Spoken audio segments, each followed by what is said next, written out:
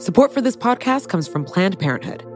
It's hard to imagine a world where we leave future generations with fewer rights and freedoms.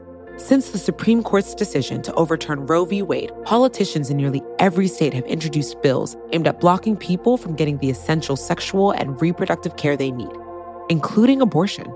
Planned Parenthood believes everyone deserves access to care. And with supporters like you, they can reclaim our rights and protect and expand access to abortion care. Visit PlannedParenthood.org/future to learn more and support their cause.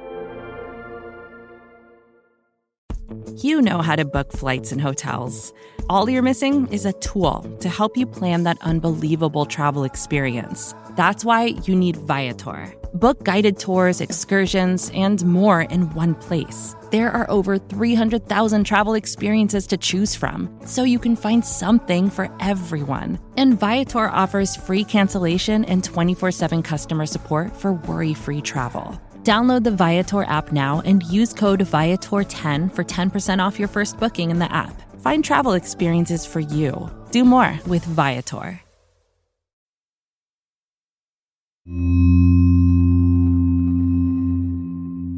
It is Eid today. We heard fireworks last night, and you can hear the prayers today. This morning, we got in touch with Hind Hassan. She's a reporter with Vice News. She spoke to us from her hotel room in East Jerusalem, which was weirdly pretty chill. It feels relatively calm here in comparison to other places because we're not in Gaza, so we're not being bombed, and Hamas doesn't fire rockets into East Jerusalem because there's so many Palestinians, of course, that live here. So it feels a little bit surreal to be witnessing in real time this war explode around us, but to be sat in a hotel at the moment speaking to you when it's sunny outside, relatively calm, and you can hear Eid prayers in the distance. Tell me about the war. Jerusalem is seeing some of the worst violence that it has seen in years.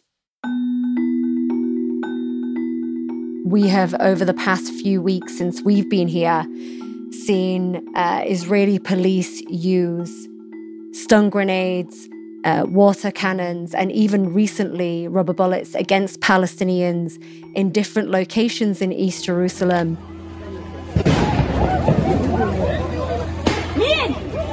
And that violence and anger and protest has spilled over into Gaza and the West Bank and Tel Aviv. In 3 separate strikes, Israel again showed what it can do at will to Gaza's skyline. We've had Hamas in Gaza firing rockets into Israel proper. Less than an hour after the Al-Sharuk building was brought down, another rocket barrage began. Again, Israel's Iron Dome interceptors trying to deal with a huge number of targets. And Israel pounding Gaza, and we know that many people have died. Across Gaza, a cloud of grief is spreading, taking hold of families, infecting a new generation. In Palestine and Israel, in this region, there's always anger, there's always frustration. This is a product of growing Palestinian anger over Israel's military occupation for the last half century. But what we've seen over recent weeks is a number of things that have all happened at a similar time.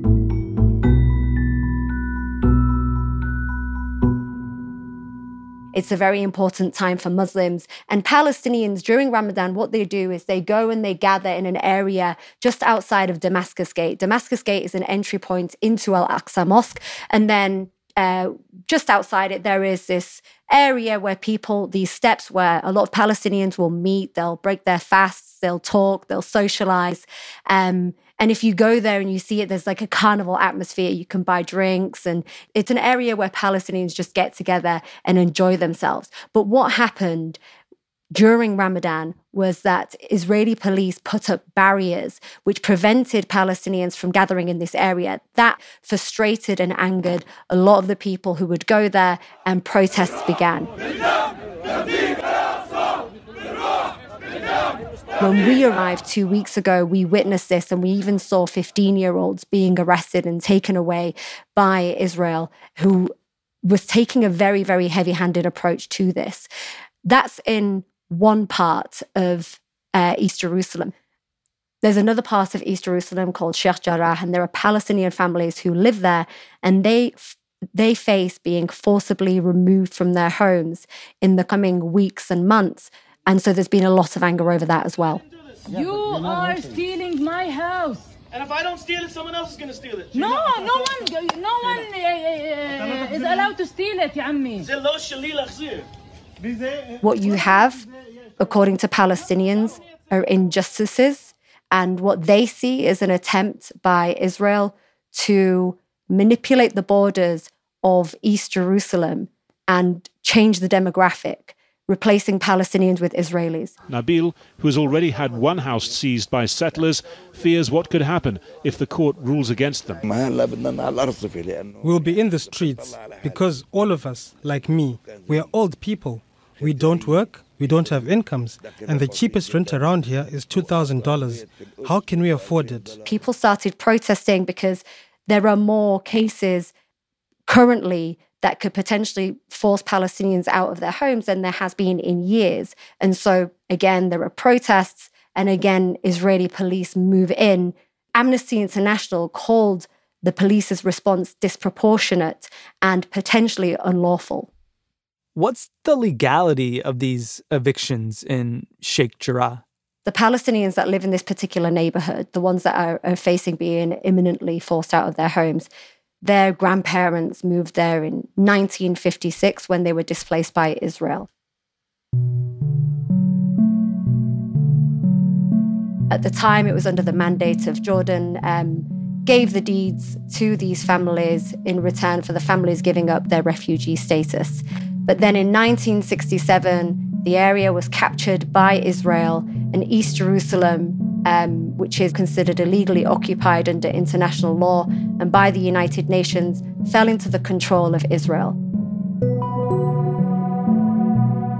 And Israel says that this land, before the Palestinians moved into this land in 1956, there were Israelis who lived there. There were Jewish people who lived there. So this land actually belongs to Jewish people.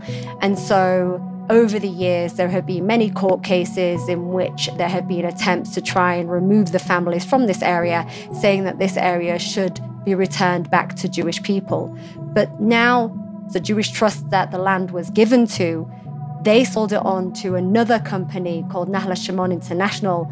And that's actually a company based in the United States. And they are now working to try and remove the families from this area. We met the El-Ghawi family, for example, who in 2009 were woken up by Israeli forces who came into their homes and dragged them out. And they then lived in a tent outside of their home for 7 months and have never been allowed back in. But for a number of years, the other families who live in that area have had cases that have been frozen and they've been in the courts. But now what's happened is it's gone through multiple court systems and court hearings, and now it's reached the Supreme Court. And the Supreme Court is going to give a decision imminently, potentially in the next month, to decide whether to accept the appeal of the Palestinian families or whether to deny it and therefore put them in a situation where they could be forced out their homes at any given moment. And that's the reason why there's been so much particular focus on Sheikh Jarrah, because these cases that have stalled over many, many years have now reached a head. So it sounds like we've got maybe 3 things at least going on here. We've got historic tensions between Israelis and Palestinians. We've got the celebrations of Ramadan that are being policed and arrests. And then we've got these forced evictions in Sheikh Jarrah. When exactly do all of these elements come together and reach a boiling point? As it got towards the end of Ramadan, and it was one of the holiest nights of Ramadan, what happens is people in the grounds of Al-Aqsa, Palestinians and other people who go to visit, they go and they pray and they stay all night. So they don't leave because it's a holy night and people want to stay there and pray. But what happened was the Israeli police wanted them to leave. They came onto the grounds. They ended up storming the grounds of Al-Aqsa compound, firing stun grenades, using rubber bullets.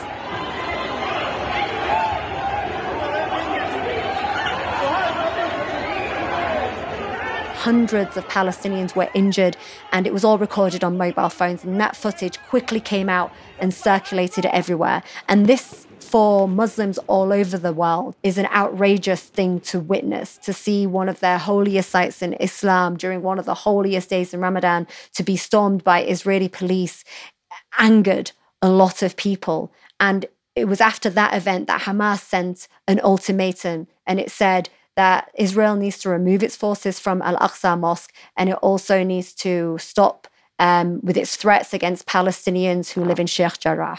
And that if Israel did not stop on both these fronts by 6 p.m. on Monday, the 10th of May, that it would retaliate. And exactly at 6 p.m., we were in East Jerusalem and we could hear those rockets being fired in, and we were told they landed west of Jerusalem. And then we were told that more rockets were fired into the south of Israel. And then at that point, it was war. Tonight in Tel Aviv, images that change everything in an escalation that has already spiraled so fast. Israel's missile defense systems lighting up the sky as they try to intercept incoming Hamas rockets. And Gaza was then pounded by Israel. As the deaths mount, so does the feeling that this is just the beginning. My daughter-in-law and my grandson died, and my granddaughter is missing without any trace. And since then, we've seen all those losses of civilian life. I've spoken to colleagues and journalists who are inside Gaza, and they've sent me voice notes moments after there's been an attack. And we know that children have been killed. We know that there have been over 80 deaths there. And the Gaza Strip is a small area of land that is blockaded. There's no way out for people. They're literally trapped in an open-air prison with nowhere to go. And there's very little place to hide. So these bombs and these attacks, no matter how targeted the Israeli military says that they are, always has the potential to kill civilians. And that's what we have seen happen. Hamas has been firing hundreds and hundreds of rockets that have landed in Tel Aviv in the south of Israel. And that has also killed 7 Israelis. At least. Having been there for weeks, do you just see this as a constant escalation? It has absolutely felt like a constant escalation since we got here. We came here to cover the story of Sheikh Jarrah, and we had absolutely no idea that there would be a war. But the minute that we landed, and the minute we went to Damascus Gate and then Sheikh Jarrah, things were changing, and what was happening hour by hour. How does it feel now? Like, is it like a no end in sight situation? Is it like we got to find a way to stop this? Where does this go? At the moment, we're hearing so many different things and so many different rumors. We have sources that are inside Gaza that are updating us literally by the hour. And 1 hour we're being told there's potentially going to be a ground invasion. And the next hour we're being told that there is potentially going to be a ceasefire. There is a lot of tactics being played. There's a lot of maneuvering. There's absolutely going to be people negotiating on behalf of both Hamas and Israel. And we honestly, at this moment, we're just waiting with bated breath to see what happens and hope that this does end very soon so that the lives of innocent civilians can be saved.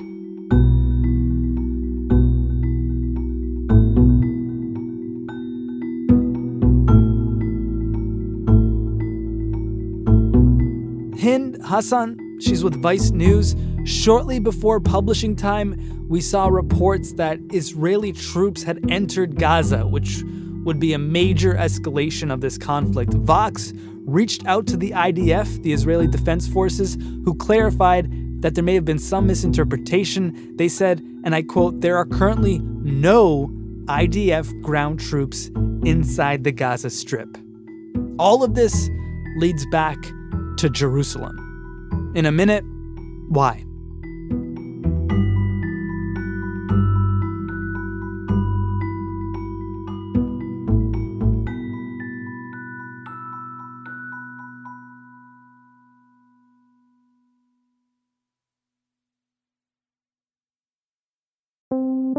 Support for Che Explained comes from FX's The Veil, starring Elizabeth Moss. If you like spy thrillers or indeed Elizabeth Moss, then you might want to check out FX's The Veil. It's an international spy thriller that follows two women as they play a deadly game of truth and lies on the road from Istanbul to Paris and London. Oh, I'll go. One woman has a secret, same here, and the other has a mission to reveal it before thousands of lives are lost. FX's The Veil, now streaming only on Hulu.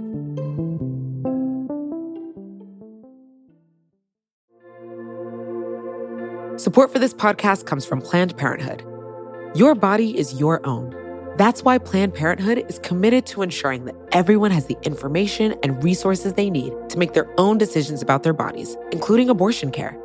Today, lawmakers who oppose abortion are challenging Planned Parenthood. Affordable, high-quality basic health care for more than 2 million people is at stake. Planned Parenthood believes that health care is a basic human right. That's why they fight every day to push for common-sense policies that protect our right to control our own bodies. They also work tirelessly to oppose the onslaught of new policies aimed at interfering with personal decisions best left to patients and their doctors. They won't give up, and they won't back down. You can join Planned Parenthood in the fight to help make sure that the next generation can decide their own futures. The organization needs your support now more than ever. With supporters like you, they can reclaim our rights and protect and expand access to abortion care. Visit PlannedParenthood.org/future to learn more and support their cause.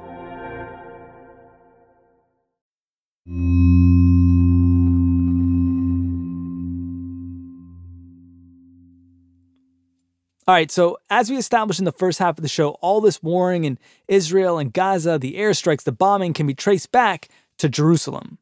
There are these forced evictions in Jerusalem. There was policing of Ramadan gatherings in Jerusalem. So let's try and wrap our heads around the significance of Jerusalem, shall we?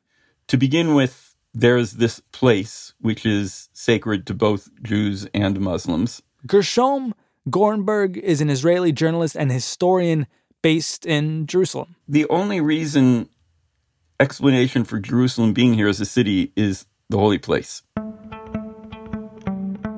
I always like to say about it is if, you had a really good fifth grade teacher who taught you where to find cities by holding up the map and pointing to where there's rivers and ports and good farmland and sources of water and all that, nobody would point to where Jerusalem is. The ancient water source was poor. It wasn't on the trade route. The farmland is mediocre. There's no oil here. There's no port. What is there? There's a holy place. And that holy place becomes holy successively to each group that arrives here. It may, according to archaeologists, have been a holy place before it was conquered by the ancient Israelites in 1000 BCE, a pagan holy place. In any case, it became the site of the first and second Jewish temples, and then Christianity as a successor religion made it the holy city, and then in the 7th century CE, the city was conquered by Islam, and the same spot became sacred to Islam as Al-Aqsa. And this is the mosque with this sort of golden dome. That's the Dome of the Rock. Underneath the Dome of the Rock, there is a rock. And in Islamic tradition, the Quran says that God took Muhammad on a night journey from where he was in Makkah to the furthest mosque. And in Islamic tradition, the furthest mosque is this mosque in Jerusalem. Now, Jewish tradition, that is precisely there is where Abraham, the founder of Judaism, bound his son Isaac to the altar by God's commandment and then was told by God that he did not have to sacrifice him, which is, in a sense, the founding experience of Judaism, the most extreme experience.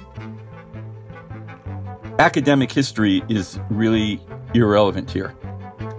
What makes Jerusalem important is the stories that people tell and believe about it.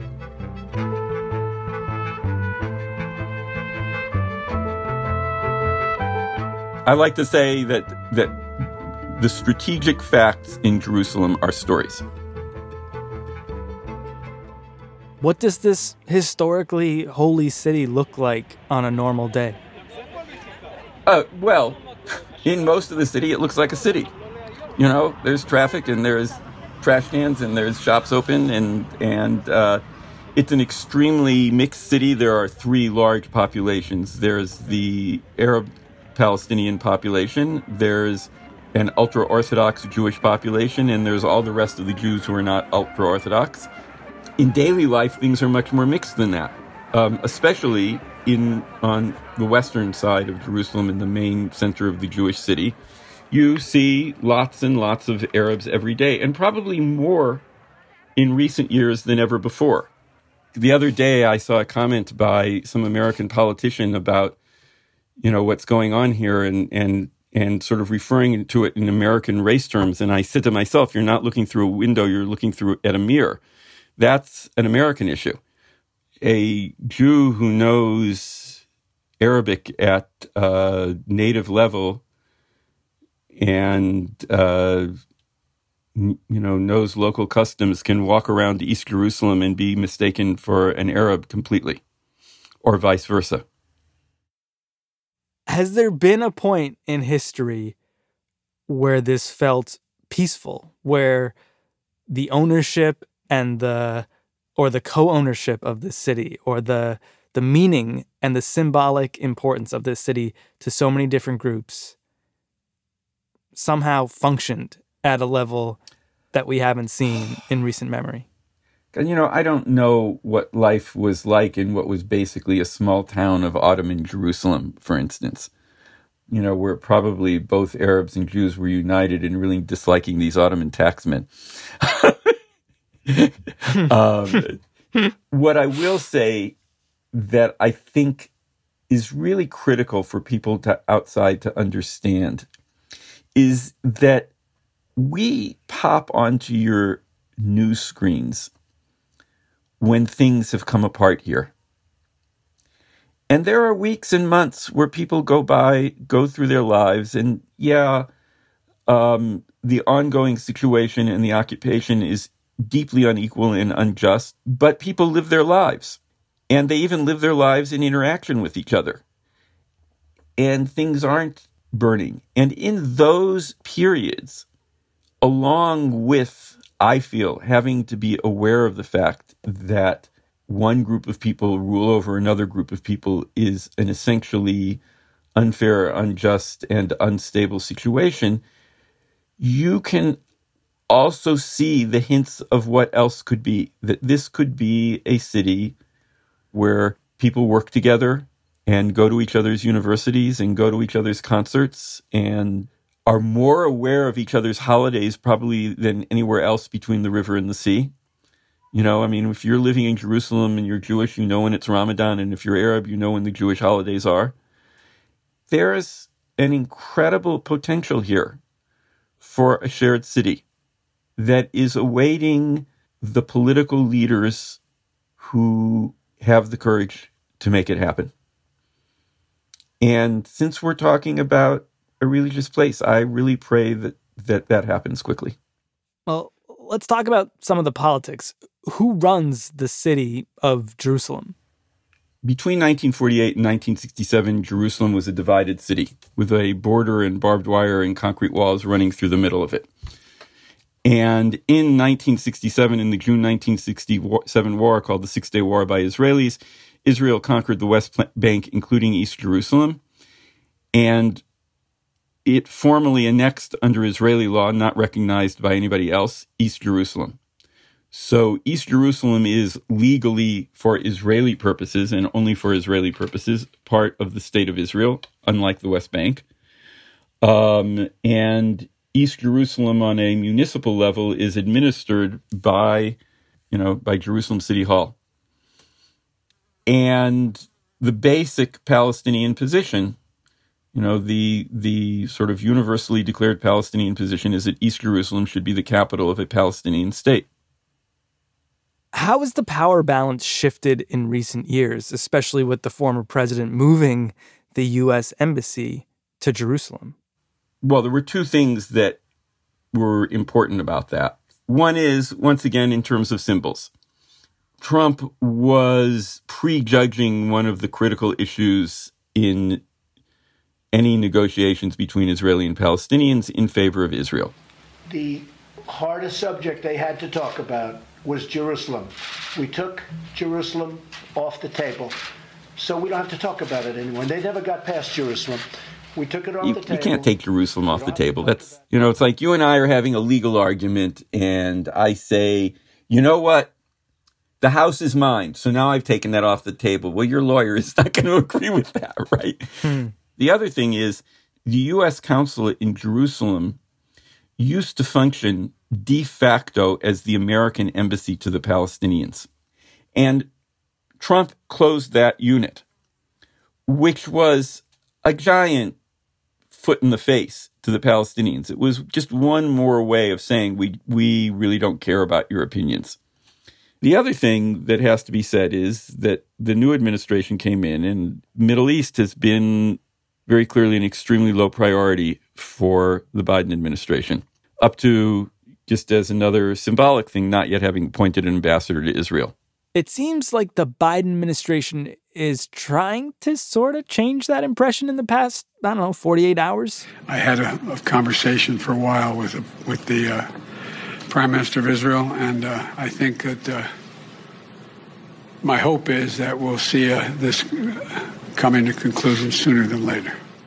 Lots of statements and comments coming from the administration at the very least. I'm not sure what that means for Jerusalem. Since we're talking about Jerusalem, I'll say this in Jerusalem terms. There is a saying in the Talmud from a couple of centuries after the temple in Jerusalem was destroyed. A ancient rabbi said, from the day the temple was destroyed, prophecy was taken away from the prophets and given to fools and children, which is a way of saying, don't make prophecies. I think that every journalist should keep that in mind. Fair. So I don't know what will happen next. It could be that outside actors, including Egypt, and even possibly if the United States sort of wakes up to the problem, the United States or other actors get involved and push both sides to reach another ceasefire. Then there will be another problem that has to be dealt with, which is that the events of this week have also set off clashes within Israel in mixed Arab-Jewish towns, which have had a tremendously damaging effect on Arab-Jewish relations. And at the same time, some really, really strong calls by public figures on both sides, Jewish and Arab, for ending the clashes and for learning to live with each other. So I can't tell you whether this is going to be the springboard for a growing conflict or whether it could be the brush with terrible conflict that will push people to wake up and say that they have to deal with the issues. I obviously hope for the latter. I think that opportunity is there. I think that there are all sorts of people who are saying this is crazy. What are we doing to each other? Why do we keep doing this over and over again? The illusion that in particular the Netanyahu government has tried to promote over the years that he's been in power is that the Palestinian issue can be ignored. And this is a reminder that the conflict hasn't gone away and that, Israel cannot carry on quietly with its life without dealing with the fact that there are millions of Palestinians either living under Israeli occupation in the West Bank and East Jerusalem or in territory whose borders are controlled by Israel in Gaza. Maybe this will be the push to wake up and start dealing with the issues again instead of acting like, oh, we can just live with this chronic disease. Terrible as what's happened this week is, I would hope that it could lead to something positive. That's a hope. I stress, it's not a prediction.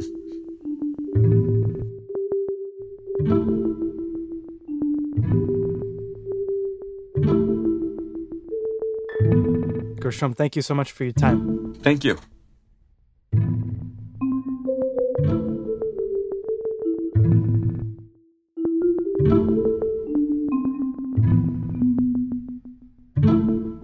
Gershom Gorenberg is a journalist based in Jerusalem. He's also the author of several books, including The End of Days, Fundamentalism and the Struggle for the Temple Mount. I'm Sean Rameswaram. The Today Explained team includes Halima Shah, Emily Sen, Victoria Chamberlain, Will Reed, Miles Bryan, Mooj Zaidi, and Afim Shapiro, who's our engineer. Amina Al-Sadi is our supervising producer. Liz Kelly Nelson is the VP of audio at Vox. Jillian Weinberger is the deputy. Music on the show comes from the mysterious Breakmaster Cylinder. And Noam Hassenfeld. Laura Bullard checks our facts. Today Explained is part of the Vox Media Podcast Network.